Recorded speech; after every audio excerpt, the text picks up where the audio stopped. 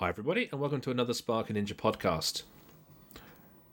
Today, we're going to play a webinar that we recorded last week where we discussed EICRs and the observations and recommendations. We basically just had a chinwag about EICRs in general. We planned on covering quite a bit of material, but we only actually got about 4 or 5 slides into our talk because there was so much engagement and so many good discussions raised. So have a listen, see what you think. Cheers. Stay safe.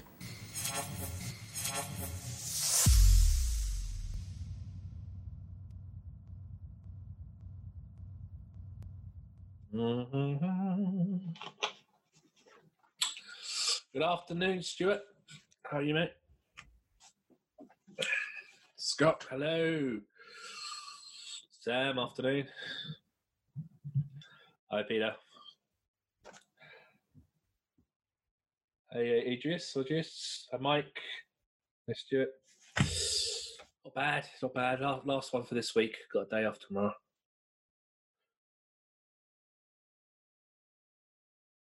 Oh, Keith's gone straight in. I need to go back up and see this.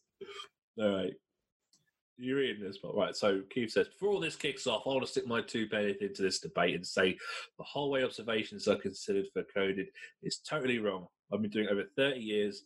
I've seen many issues and seen how you can legally be forced to justify your own position. In reality, most electricians cannot, as they don't have the right view to start with. They look at Codebreaker's book and draw a line under what is put in there. Yeah, I want to approach that. Every use of building, every use is different. Absolutely. All this should be taken into account before you code something. I'll admit it won't make much difference on the given code a lot of the time, but at least you can say you've given it considered thought, not just taking the opinion of a book as a justification. In the ICI, it's your opinion, not anyone else's. Don't call them certificates. Right, we can now conclude. That's the webinar done then. Yeah, no, spot on. We shall conclude. Yeah. If any of you guys want to have an opinion or want to put something out there, we will before we start chatting away through. Keith could completely agree with you there. You brought up the Codebreaker book, and actually I'll add that now. The code I've got one of them. Where's the other one? The first edition of the Codebreaker book I wasn't involved with. I got involved with the second, and my name's in it, but I initially was hesitant because I've always been hesitant of people publishing codes to practices because it disconnects the engineering judgment, and a code in one site is completely different on another site. Users, utilization, environments. This is it differs. So I was very skeptical. It was only when I saw the actual contributions and the information, the other content, that I decided to contribute towards some of it. But anybody who uses this kind of resource as their decision process shouldn't be doing the work. It's there to support and give you an opinion. It's basically like having some opinion for you to then think with. It's not the deciding factor. It's been a theme running all the way through the webinars that we've done this week. Is that we must use our own skill, judgment, expertise, and knowledge, guys. Don't take any text as, well, this has got to be the way I do it. Don't follow it verbatim. It's there for guidance only. Use your own knowledge. You guys know what you're doing. You're skilled, you're experienced, you're good at what you do. Have the confidence to take your own judgment on these things. Just use the guidance there just to sort of steer you in whatever direction. And that's the important thing. Yeah, I agree. Yeah. No, it's handy at times. It's there to give you an opinion. It's there to give you an opinion, as all of us are. Often we'll come up when I've done the ICRs on my own. You kind of just thinking amongst yourself. So it's good to have those resources. I did some ICRs recently with you, didn't I, Pop? And we ended up. I said this. I said this on the webinar the other day. I did some work with you, and I said to Maya when we got back to your house, the amount of work we got done that day. If I was working for anybody else, I'd have been sacked on the spot because we only got about half a dozen circuits actually tested, but we spent a lot of the time during the FAT and actually inspecting. I think on the first, I think in the morning, I think you tested about 7 circuits. I got the tester out, or what do you want? I know. I remember coming in. I actually came into the switch room where you were. And Yeah. you said, I said to you, how many circuits have you tested? You said 7. I said, you're sacked. Yeah, it's absolute nonsense. This business of so much per circuit, and how many circuits or how many boards you can do in a day. It takes no account at all then of the actual inspection side of things. And inspection is a really important part of this. This is a bit that everybody overlooks. It's inspection and testing. Okay, and then doing a periodic report on that. Yeah. How can you report on something if you haven't inspected it? 85 to 90% of the issues you're going to find are by inspection. So that is, I just big sort of capital letters in bright lights underline it: inspection. That's the important bit. I take a comment out of the PAT tester code, believe it or not, with this, because the PAT tester code book actually says about, because there's a frequency for formal visual and then a frequency for combined. It actually says that the formal visual must be carried out, and then with the combined, it says that the combined tests or the tests can be chosen to supplement the inspection, to support that individual to make further engineering decisions. And that's exactly what the multifunction tests are for electricians. The problem is we're asked to fill in a schedule of data and hand the data over, and we're obviously looking at software that looks at all these little values and all these numbers. So before we start, our challenge is not to actually formally inspect something and develop a report for a client, it's to put numbers in boxes. And we've detached from the actual task at hand. But yeah, so we're gonna just talk about a couple of points that we talk about regularly. Because when my old man and I do catch up, because we live 100 miles apart, but when we do catch up, we do often end up being left alone to talk about electrics. It's That's mainly because our wives think we're boring, because that's all we talk about. they don't know how all they hear is numbers and electrical terminology, and they think, "Oh God, those two are at it again," and they go off and break open the red wine. So, so we're going to cover a couple of things. Obviously, as we said before, we are both practicing electricians and inspectors, but we're also, mostly in training and consulting direction at the moment. But as we're in training, we do have a good understanding on training. So we just wanted to discuss training itself, and you guys offer your input on this about the training, the expectations of training, the requirements of training right now, and if you think the actual outputs of training is adequate for what the proper role should be. I understand why, for example, the 2392. I understand why that course was created to obviously achieve some level of initial verification for people entering that domestic sector. But the 2391, do you think it's adequate when you look at the outputs of the training, or do you think maybe the entry requirements should be increased a little bit? Maybe people should have a few years' experience first.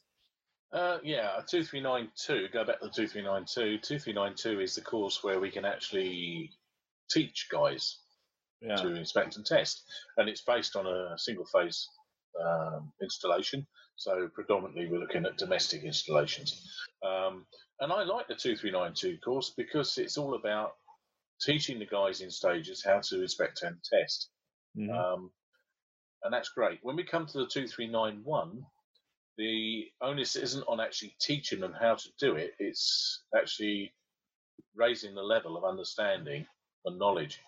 One of the issues, there's supposed to be some existing experience, isn't there? There's supposed to be obviously qualified electricians who have already been doing an amount of inspection testing and have that as part of their workplace duties.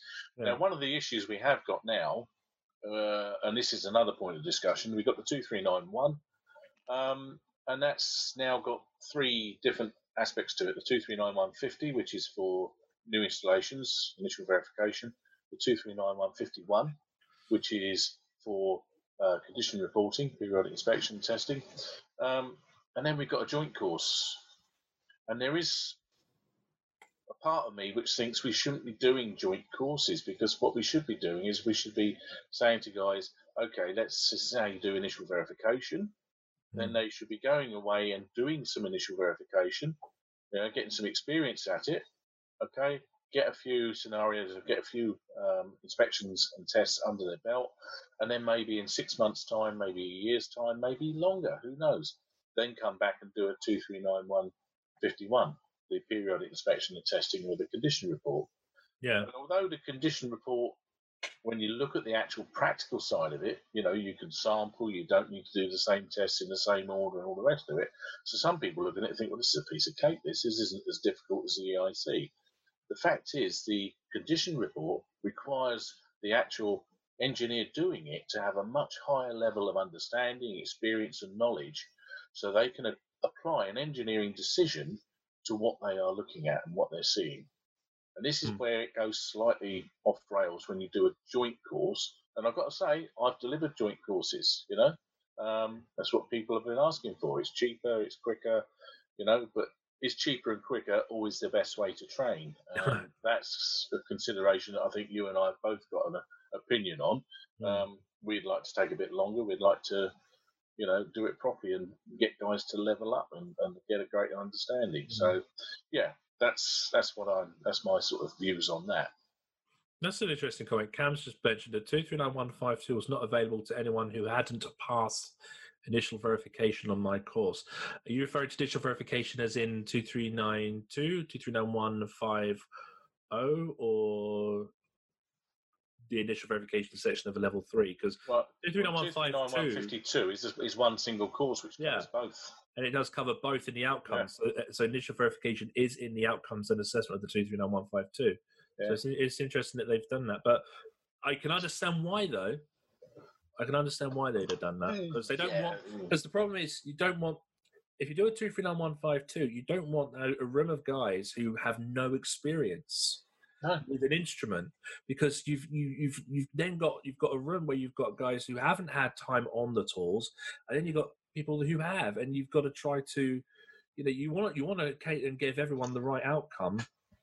But because a lot of these courses are thrown in packages and programs, a lot of people going onto those courses are going in kind of a machine of qualifications, and they haven't had the time, or they can't even get the experience because they just can't get the work. Well, there's an argument then for not having a 239152 at all then. It's true. Because when I saw 152 is all about doing both at the same time. Over a 6-day period. When I logged into the walled garden and I looked at the assessor side, the stuff that people can't get to see unless they have the special keys and stuff.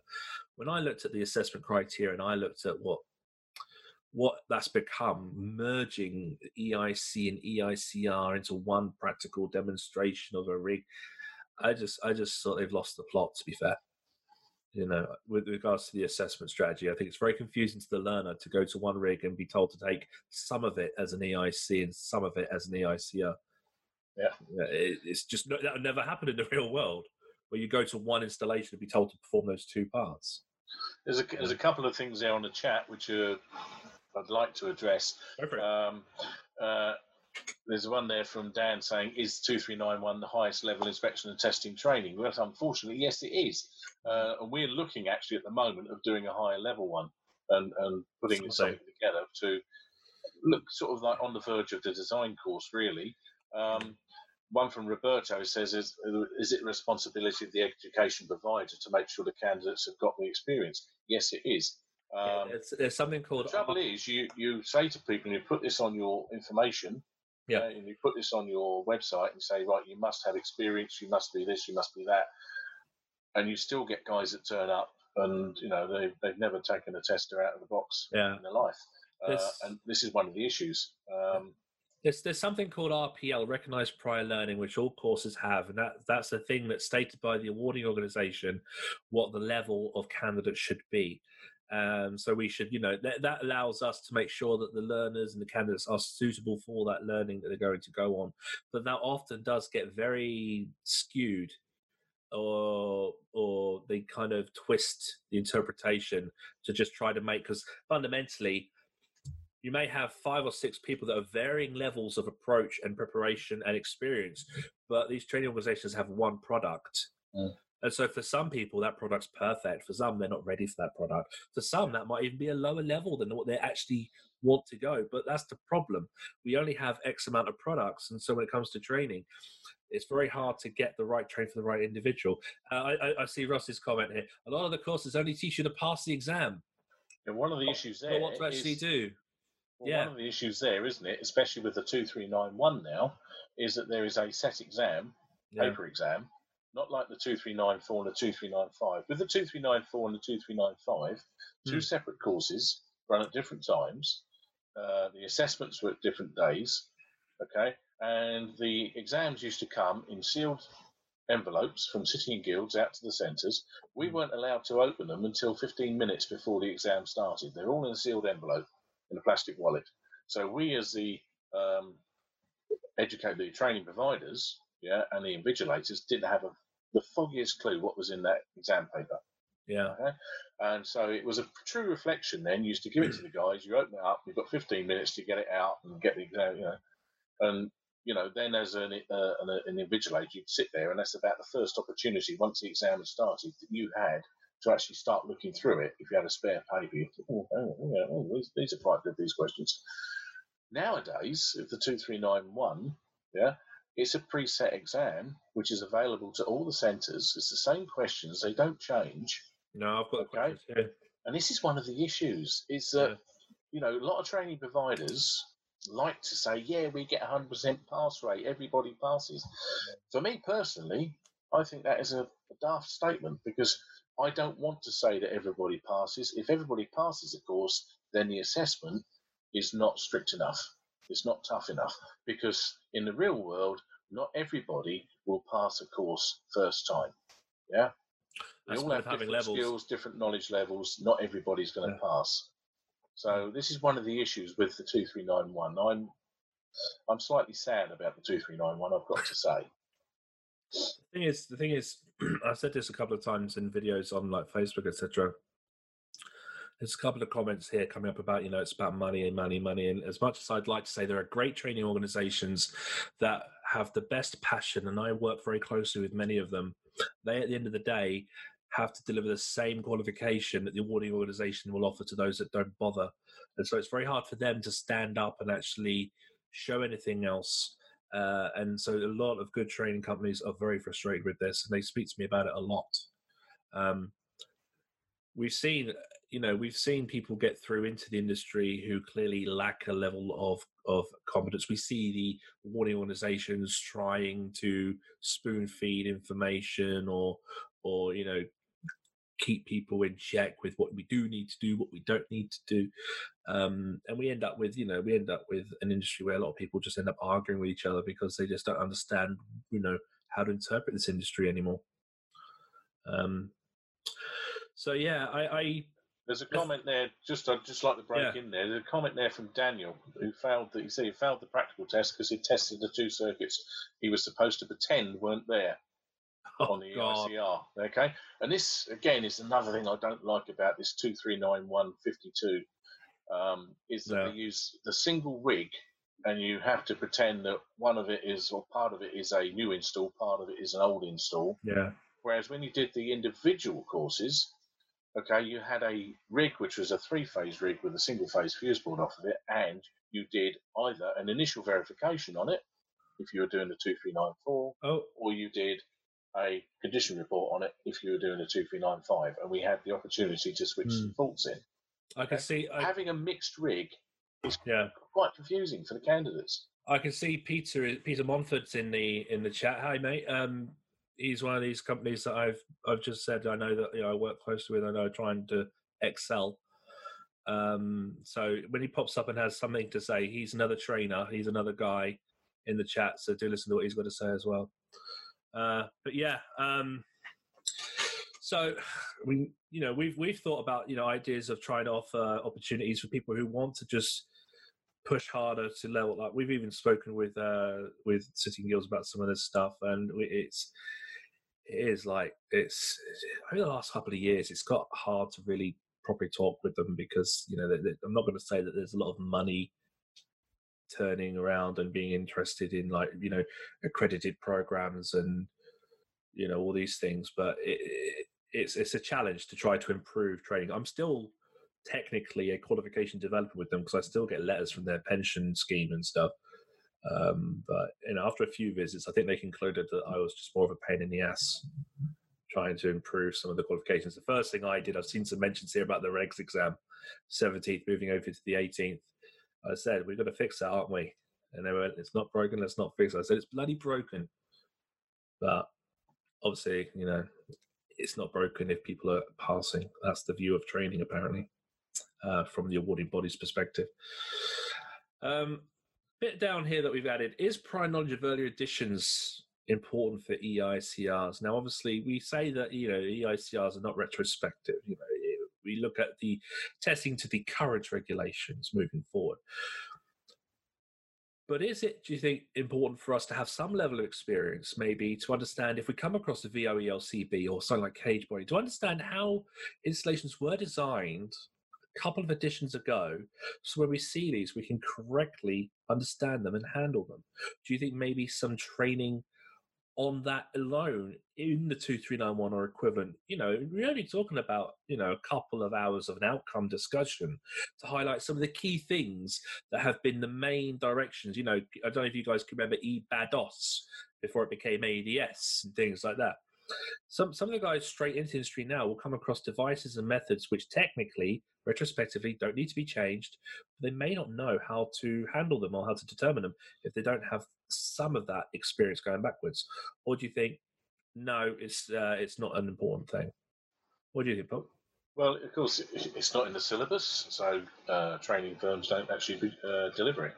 They stick to the syllabus, and it is an issue because, as you quite rightly say, you've actually highlighted there the old voltage operated ELCBs.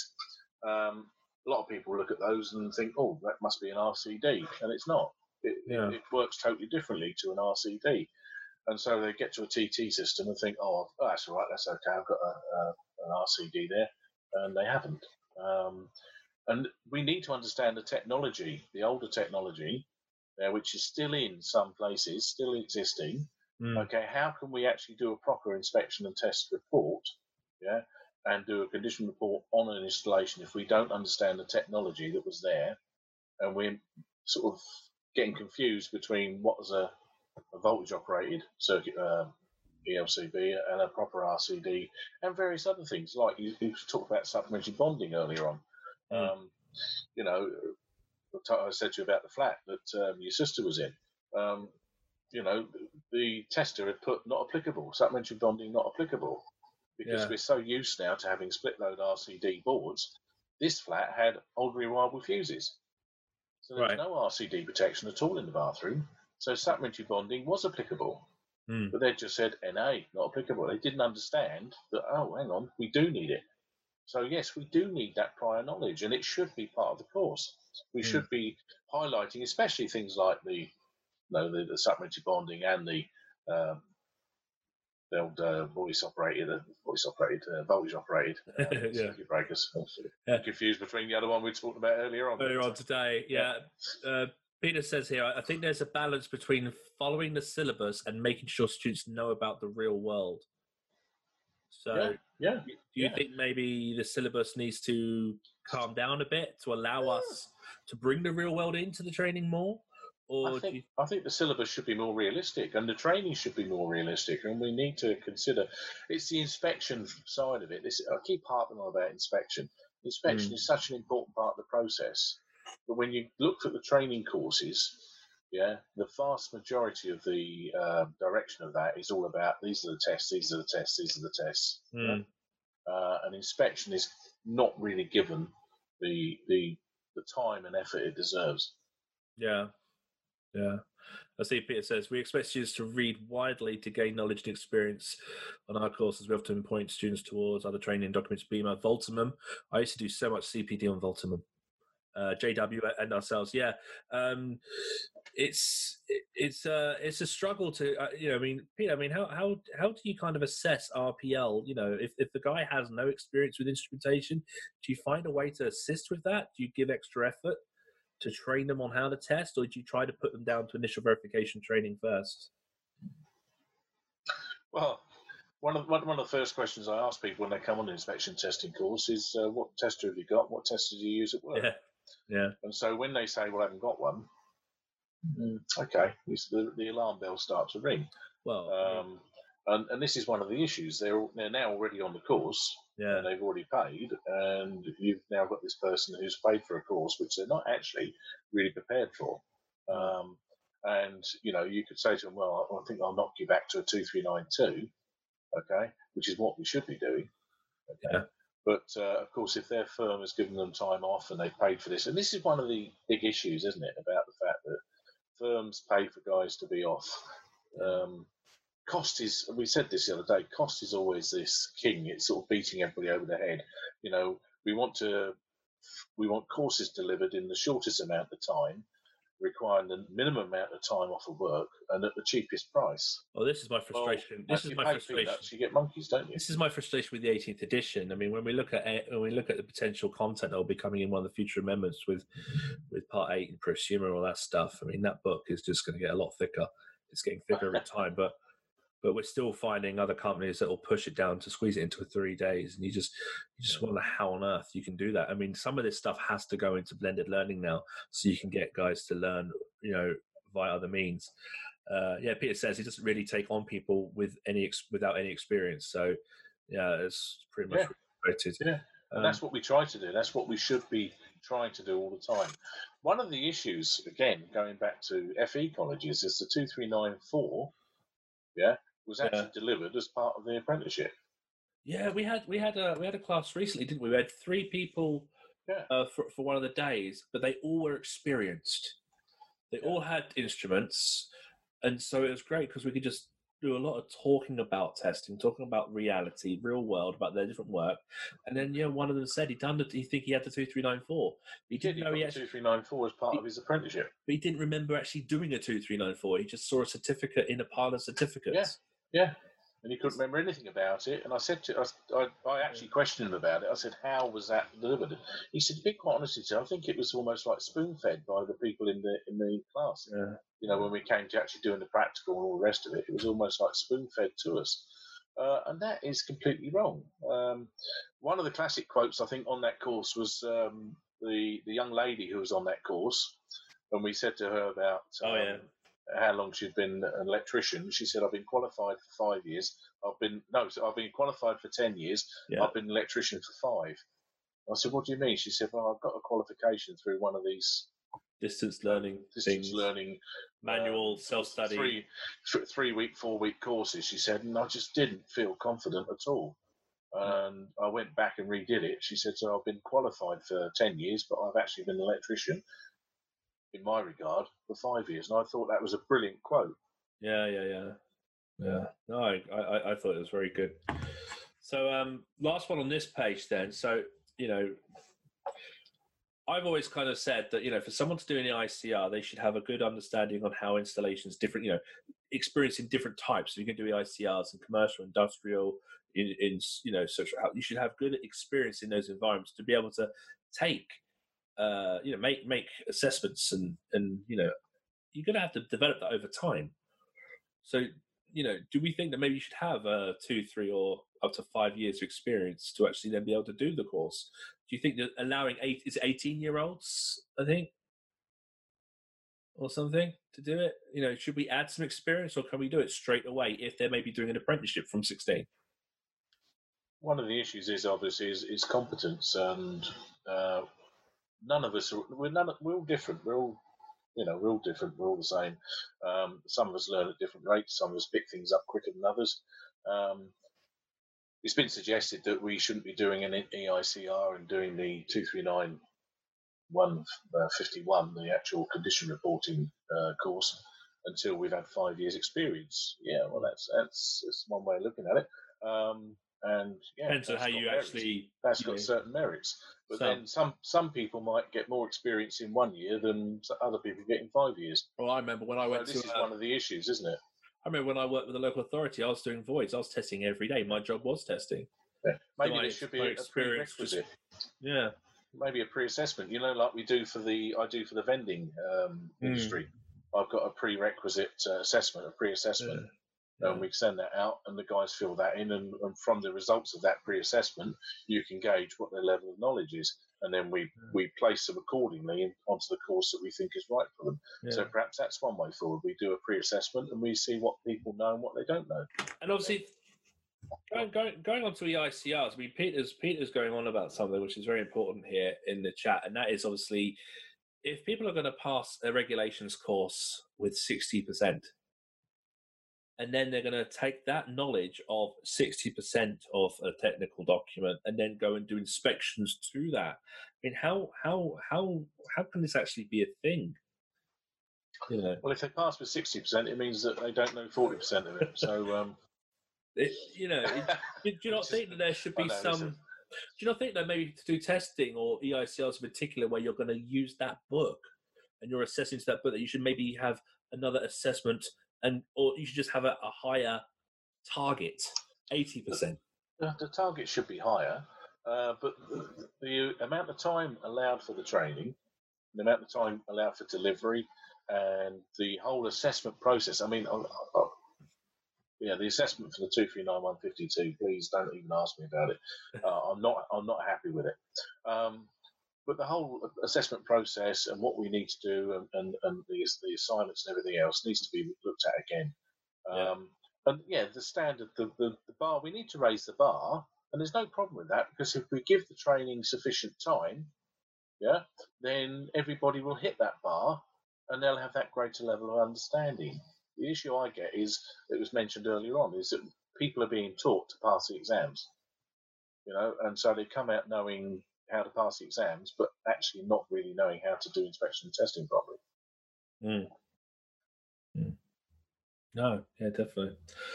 Okay, just seeing a comment from Nigel. How many voids a day, Dave? At best, probably 3 voids, empty properties, and that would be flats with 3 or 4 circuits. But we're going to have a little slide on how many can we do a day very soon, because that is definitely a common bugbear, isn't it? Okay, let's get to that slide soon. Right, this one, performing in the ICR. All right. So, client communication. Why is this such an essential thing in our view? If you're going to do any ICR, talking to the client has to be fundamental to actually get an understanding of what they want, what they expect, and they have to know what they're going to receive with regards to extent limitations and sampling. A lot of communication with the client is key. Now, sometimes that can't happen. That's understandable, but we found with our work. I mean, I don't do a lot of the work because a lot of clients want a per circuit arrangement. It's hard to actually work around that. But if you can properly liaise with the client that wants to get the right work done, it can happen. We've had recent experience like that, haven't we? Yeah. I'm probably fortunate because I just flatly refuse to do things on a per circuit basis, and I just say to people, go elsewhere. I just walk away. And I know not everybody is in that sort of situation. Because for me, I have this mixture of tasks. I do a certain amount of my time is spent training, a certain amount of my time is spent doing consultancy, a certain amount of my time is spent doing installs. And I've really gone back into installs and inspection and testing by accident, really. I got sucked back into it because people wanted me to do it.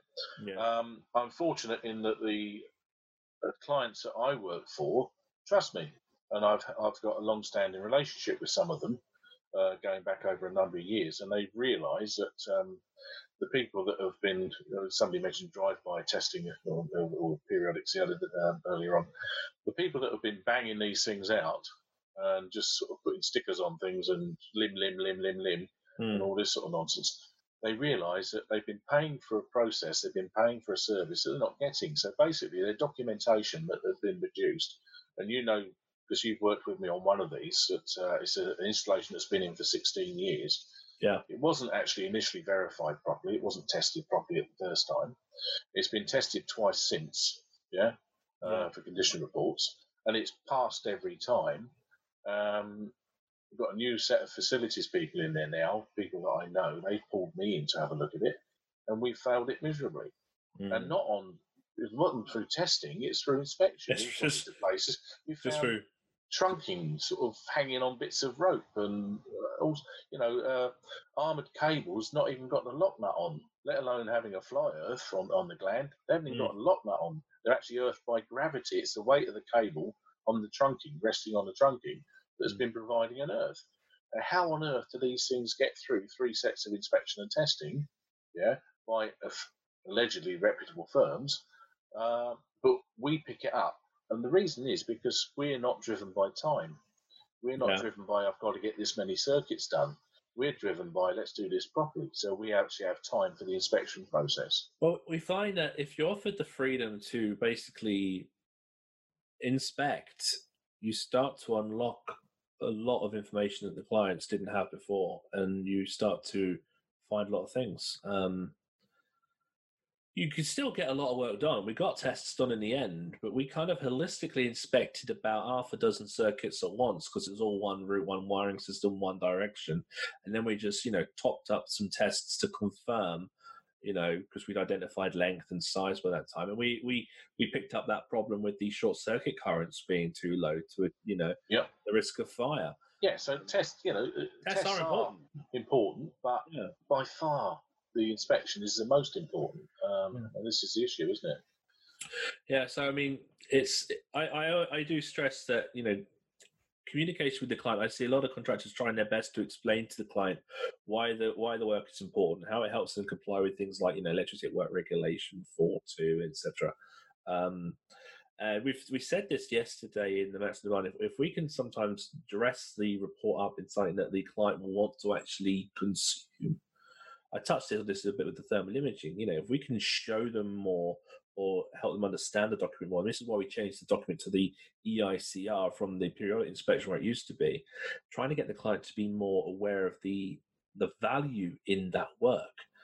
Because there will be value in that work if you allow someone with the right competence the free time to do the work. They will give you the value. The problem is obviously it's a money game. And we find that if there's money involved, some people will be happy to ignore what you would call good workmanship and then accept the lower expectations. This is why we get up to the these people that can do dozens. £4 a circuit. Yeah, well, £4 a circuit. We've put that in there because I actually did some work in the northeast, and I was covering for somebody, and the arrangement was £4 a circuit. So if you're going to pay, if I'm a self-employed subcontractor wearing the shirt of another company I don't actually work for directly, I'm just a freelance subby. They may have no work for me tomorrow. They may have some work for me next week. I don't know. I'm wearing their shirt. I'm in a white van. I put a magnet with their sign on my van. I'm told to go to a museum, go to a library, go to a school, do all these things over the summer, and I'm paid £4 a circuit. When I go to a board and I see 20 circuits in there, I can then just go. I know my money before I've even actually looked at the schedule of inspections. Before I've looked at the schedule, I've seen the money in front of me. Once I take the board off and I see there are cables in there, I've confirmed my money. So if that's the if that's the mentality that you're going to do with the money pushing the work, then that's what you're going to end up having as individuals doing work. We have the same issue in the equipment maintenance or the portable appliance testing sector, as many will call that. That term is going to be removed hopefully in the upcoming 5th edition. That time. Because the drive to, because it's because it's like MOTs as well, because it's an essential maintainer apparently. Clients go for cheap. They don't see value in the service. I mean, for me, this business of £4 a circuit, you just mentioned you've got 20 circuits, you look at that, you think 80 quid. Okay, what have you got to do to earn that 80 quid? You've got to fill in a piece of paper. And as long as you've got something in the boxes, so you end up putting ticks in there, you put 500 volts in for the insulation resistance test, you take a few earth loop impedances, you make up your R1, R2s, and you guess the rest while you sat in the van having a cup of coffee and a donut. Yeah. And this is unfortunately the process. And we know because we've seen people do it. Yeah. And we know because we've seen documents that have been produced by people. When you look at the document, you think there is absolutely no way at all this person's actually looked at the electrical installation. And also this business of lim. I've gone to places where they've proudly presented me with folders full of inspection and testing documents. And when you open it up and look at it, it's lim. You think, well, what have you actually paid for? The trouble is, the customer doesn't know what they're getting half the time. Half the time, most of the time. I did some duty holder consultancy for a food manufacturer in Hull, and I was looking at the competency of their guys. They didn't have anyone. They had one person who had the 2391. And so I looked at the schedules of test results that they had from a nationally recognized company, and they had about 5 or 6 pages of lim. There was no data on that. All that you had was the circuit characteristics. There was no R1, R2s, there's no ZSs. It was just lim across the board.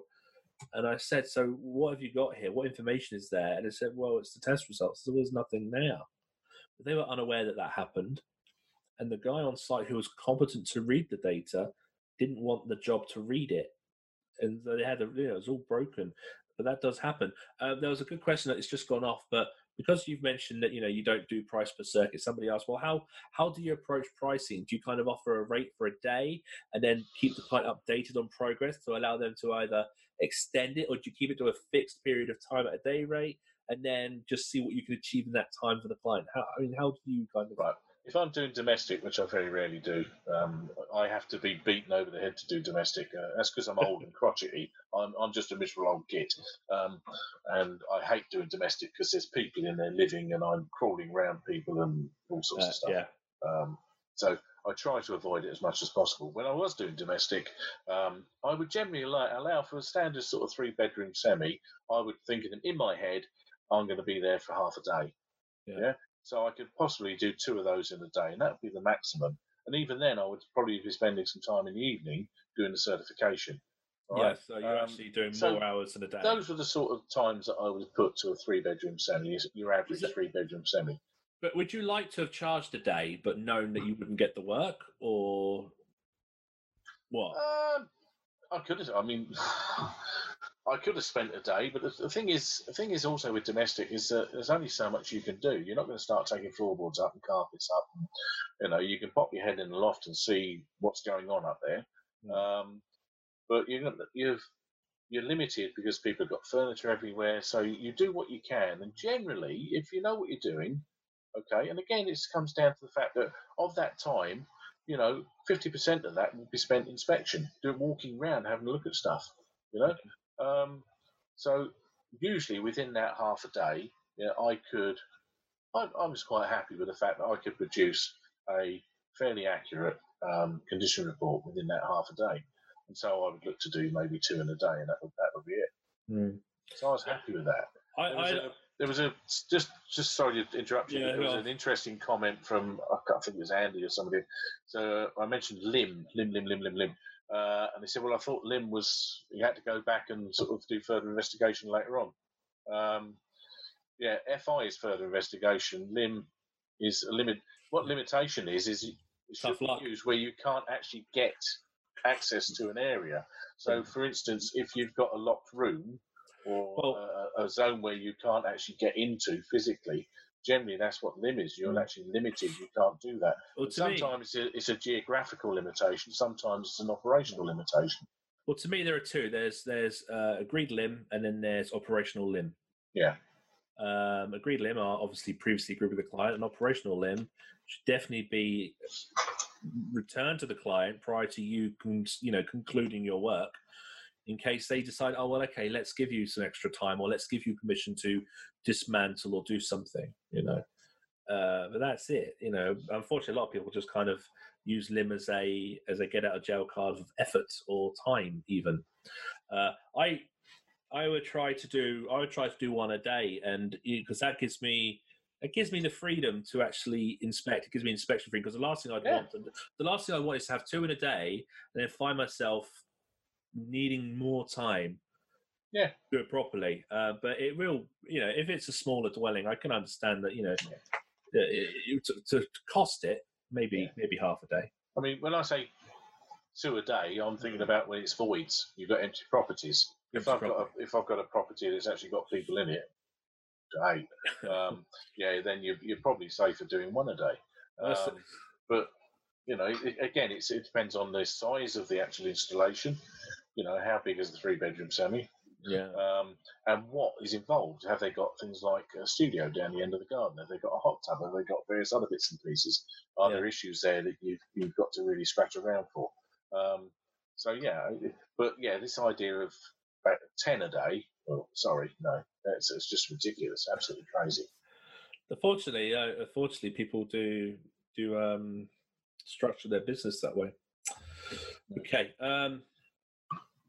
All right. So, with regards to inspection testing, inspection is big here. So, how much time should we give to inspection? If bearing in mind we're arriving on a site, and the conclusion is when we go back to the office, this piece of paper will have numbers on it. There'll be test data, and the inspection is just confirmation. So, how much time should we be giving to inspection? I mean, do we get enough time, or do you think that maybe we should actually improve the way we record inspection? Maybe if we change the way we record the inspection, it would actually force us to give it the due time that's needed to do it properly. As you know, I spend probably more time doing inspection than I do testing. Because I've 85% of what you find in an installation, the problems you find will be probably by inspection. Yeah. And then we will sample the testing. I try and do as much inspection as I can, and then sample the testing. Now, obviously, if you've got just a single dwelling, then you can pretty much test every circuit. But if you've got something like Terminal 5 at Heathrow, you're not going to be testing every individual circuit because you're going to be there for years. So this is where sampling comes in, and Guidance Note 3 says that 100% inspection and testing is neither possible or necessary. Yeah, I think it's got tables, doesn't it, where you go 100% of the main distributions, and then you can sample other parts. It is just guidance. Food industry that I work in a lot, they tend to do 33% every year on a 3-year rotation. So every 3 years, 100% should have been done. That seems to be quite common through that industry from where I've seen. The thing is, of course, is if you come across so many problems, you get to the point where you have to go back to the customer and say, look, basically, this is a bag of shit. And you either sort of, okay, do you want me to test every individual circuit because everything is really bad, or do you just bite the bullet? And I think we need to recommend a rewire here.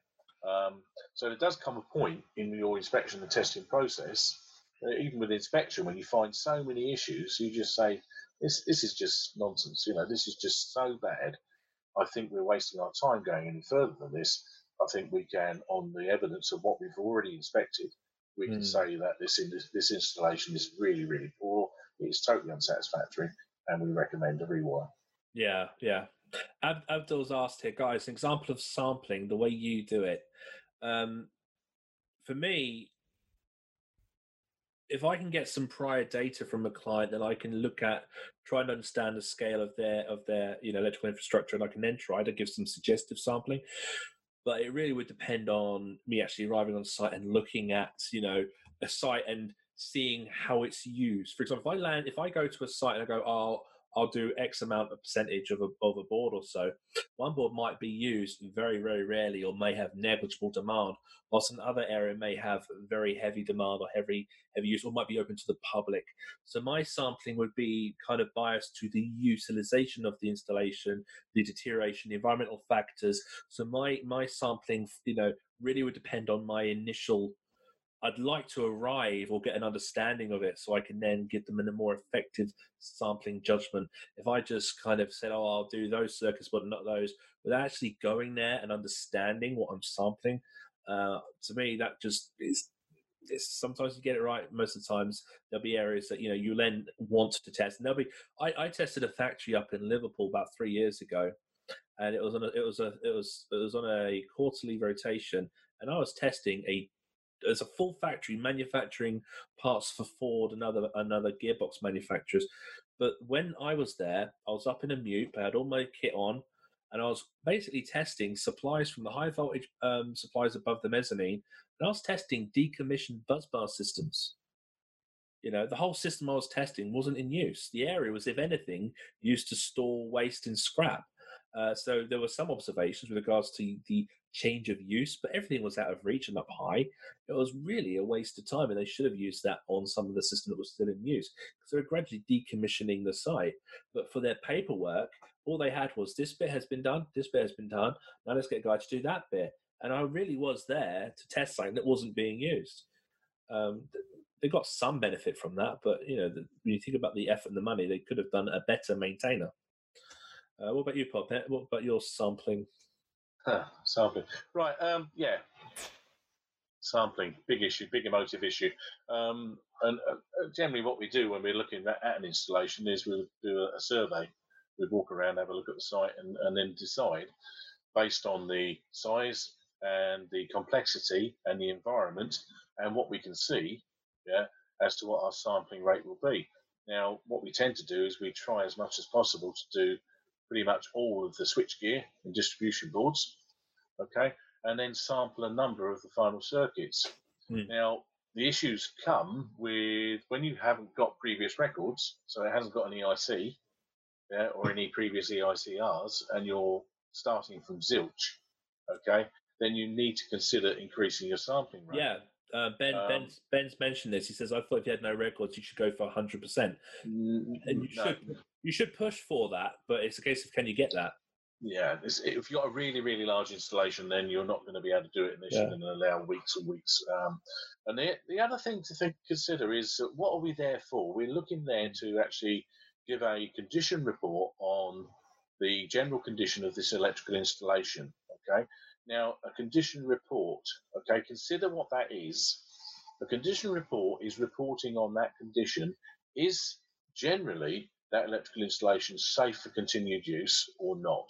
Yeah. Now, if we sample a number of circuits, do as much inspection as you can, sample a number of circuits test-wise, if you get a number of poor results, then you can generally say you're going to get the same on the rest of the installation.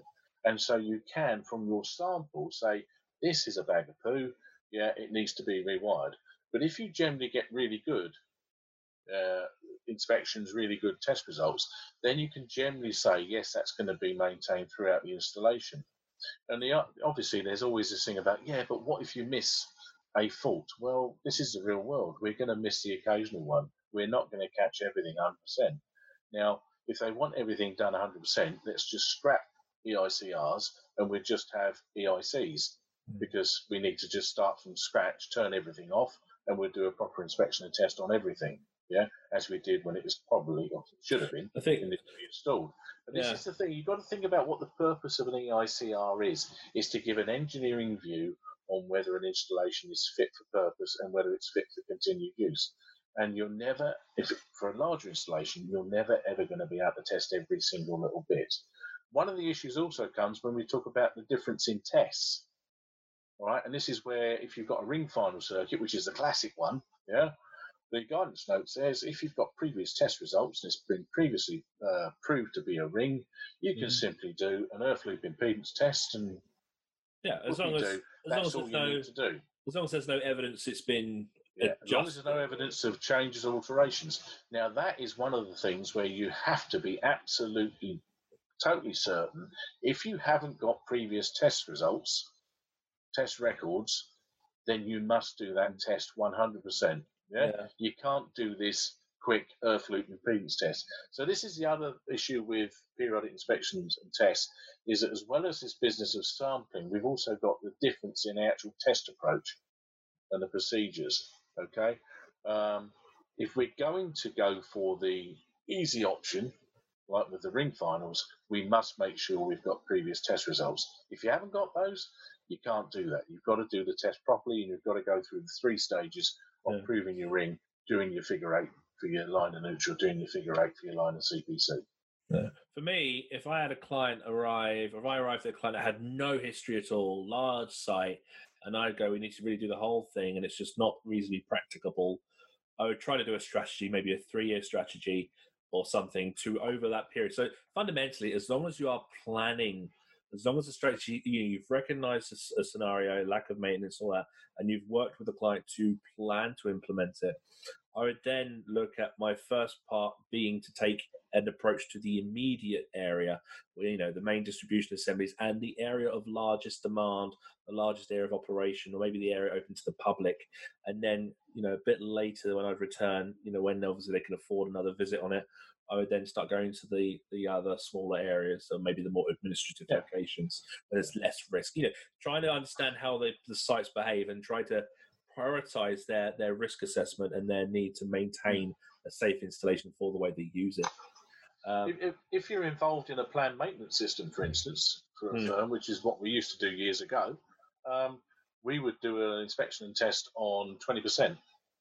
We would sample 20%. And what we used to do was, we'd go into various areas of the site and we would test this board or that board, and we'd do about 20%. And then the following year, we'd do a different 20%. And we used to mark them up.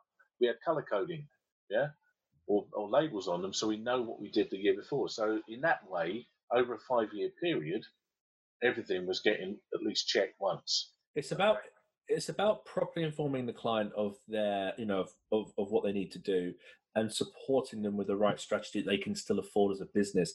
I remember there was a company that we did a fuse board change at a company. Then the NIC guy came out to inspect the job, and it was a nursery, a garden nursery, and it was absolutely it was bad.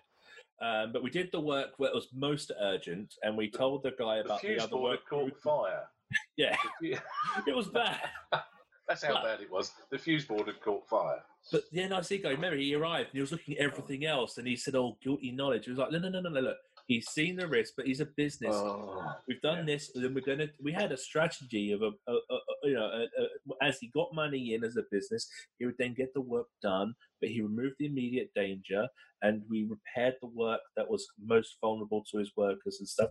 It was safely controlled. It wasn't just done like that, So if you talk properly with the client, you'll get them on side, and you'll both work together to gradually improve their business. With the best will in the world, what we've got to try and do is encourage clients, to accept this responsibility and to take it seriously. And if we go beating them over the head, with a big club, say you must do this, you must do that, you've got to give me money now, it's got to be done 100%, and you've got no choice, we're just going to scare them off. If we can turn off.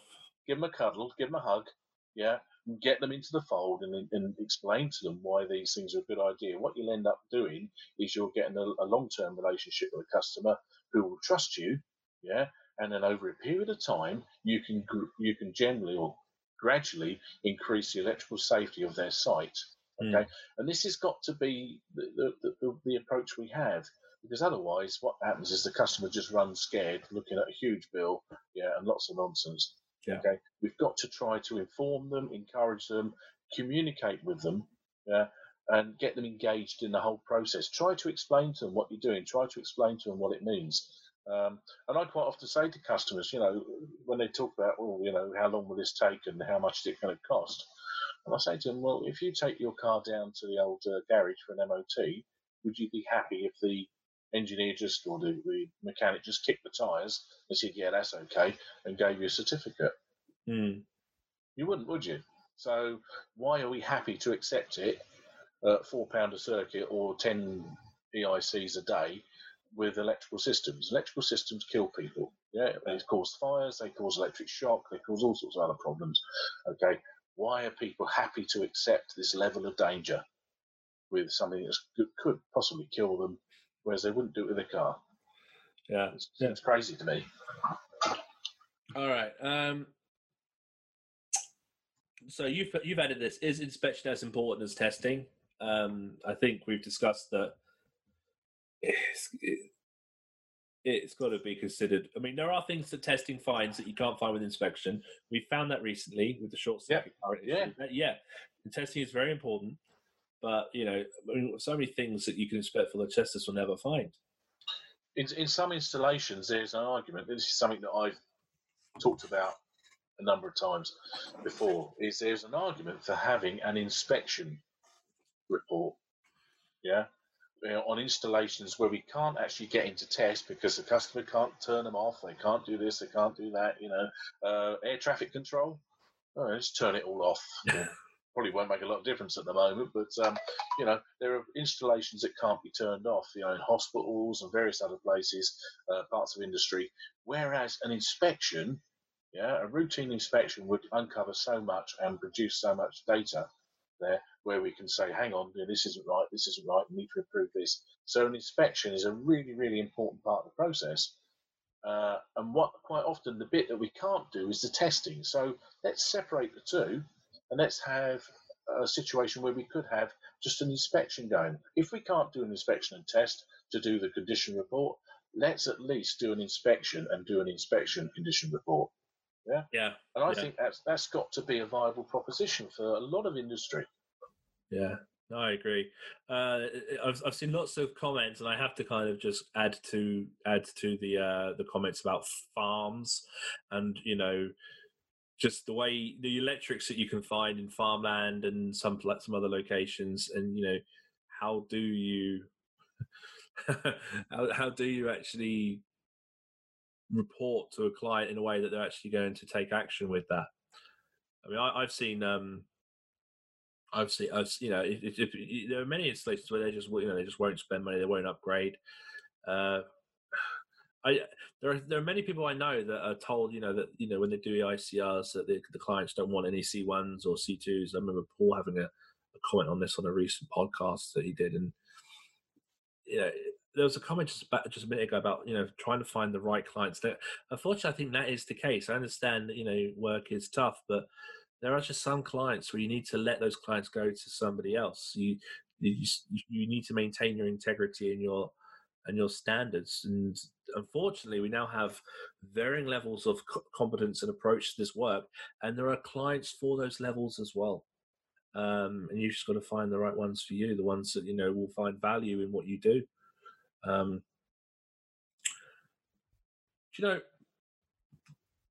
We're an hour in. And we had like other slides and stuff. We might have to make this a two-parter, Pop, or something. What do you think? Yeah, possibly. I mean, if people can put up with us for that long. Yeah, we might have to come back and do some more on this subject, because we created like a 22 page, and we're on slide 4 of 22. so we haven't even got to pictures. Let's just do a couple more, and then we call it. Do a couple more, and then we're gonna have to come back and talk about coding specifically. But it does seem like a lot of guys in this chat are very experienced in this. Which is great to see. I'm seeing so much. There's a lot of good chat there, a lot of good ideas, a lot of good comments. Somebody's mentioned about the NIC do visual reporting documents. Fantastic, great. Yeah. Anybody that knows me knows that I'm not with the NIC. But fantastic that they do, and great, use them. The issue being is that we don't commonly talk about it, and there's no training about it, and it's not sort of something that we sort of communicate about in the industry. So let's have these ideas out there. And some of the people are saying it's like we could have this on a few webinars, because the content in the chat is great, and this is the thing. It's about just trying to get people together to talk about these kind of subjects in the right places. So we're going to have to be creative with ways that we can communicate on this, because it's great. It's great. Somebody mentioned 2396. Yeah, we're right now thinking about ways that we can look at helping or doing some work on the 2396. What we need to determine right now is how long this is going to be for. We're waiting to get a bit more information on that. When we get some more, because obviously we're in week 2 of a 3-week, but it does look like this is going to go on for a bit longer. When we get more information on this, we'll then have a little plan of what we're going to do with our time, and we'll make sure basically this keeps us busy. And yeah, not half. It does, for our own sanity. So yeah, we will see what else we can bring along. Slide 4 of 22. There you go. That's lesson planning for you. We wanted to try and keep it to an hour, because we suck at webinars. We should have known, because it's the sort of thing when you're on a course and you start talking about this, the discussion will go on forever. Yeah. And it's great. And this is this is the whole point of these webinars, guys, is to get you guys communicating, get you involved. There's some cracking electricians out there, some really good guys out there, know what they're doing, they're experienced, they've got some great ideas, and it's great to get these people on board. And I love looking at some of the comments; they're really good. So yeah, it's brilliant. That's it. You want to do a couple more? Or you're going to wrap it up? I'm probably going to wrap it up because the next one is where I was going to hand over to you. Oh, wrap it up to introduce the fire the fire thing. Yeah, and I think that might be a good place to start the next one. Yeah, that's not a bad idea. Yeah, because just for everyone to know, my dad's actually a former retained station commander. Yeah, I had 18 years in the fire service, as well as being a Sparky, as well as being an electrician. We used to be when we were electricians together. He'd have these little beeper, and we'd be doing a job, and his pager would go off, and him and two other guys that worked with us would all disappear, and then I'd just be left walking back to the stores or whatever. But no, we've got some good. His Ascot, Berkshire. Jack. Yeah. Oh yeah. Station 14. Station 14. Ascot. Yeah. But yeah, 18 years. Your experience and your opinion on premature collapse, I think, is important for us to start the next one with as we look at that that coding and retrospectiveness. So, guys, look, thank you for your contribution. It's actually been great. Yeah, brilliant. I've really enjoyed going back, and we're gonna set. I mean, this is the last webinar we've currently got set up, but we're gonna discuss this weekend about what else we're gonna do moving forward. But we will set one up to carry on this discussion because it's good discussion, and if the discussion's good, let's do some more. All right, guys. Well, do enjoy the rest of your Thursday. Is it Thursday? Just Thursday, yeah. It's Thursday. You're right. I haven't got anything scheduled for tomorrow. Day off. Yeah, I'm actually attending a webinar because Seaward have a webinar tomorrow morning, which is the update on the 5th edition of the Code of Practice. So I'm going on that one, which is why I didn't, I haven't scheduled anything for us to do. But we'll message us, let us know if there's anything else you want us to do. But we will give you some more information over the weekend. All right, guys. Thank you for your contribution. Thank you for your time. Stay inside. Take care of yourselves. Take care of yourselves. Help each other. And thank you. Cheers. Bye.